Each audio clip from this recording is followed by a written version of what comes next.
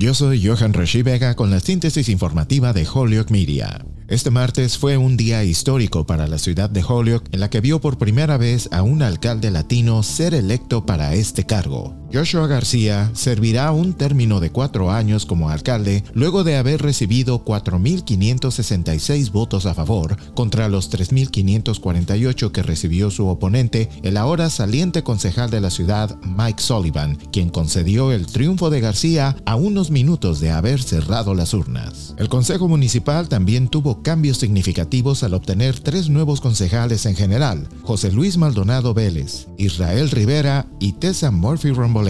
Con ello, más la adición de Will Puello como concejal del Distrito 2 y Cocaine Givner por el Distrito 4, el consejo estará formado por una casi balanceada representación de diversidad étnica más acorde con la realidad de la población de la ciudad de Holyoke. El alcalde electo tomará posesión de su cargo el próximo 15 de noviembre para realizar así una transición rápida de poderes y para que García pueda completar el término del anterior alcalde, Alex Morse, antes de comenzar su propio término de 4 años en enero de 2022.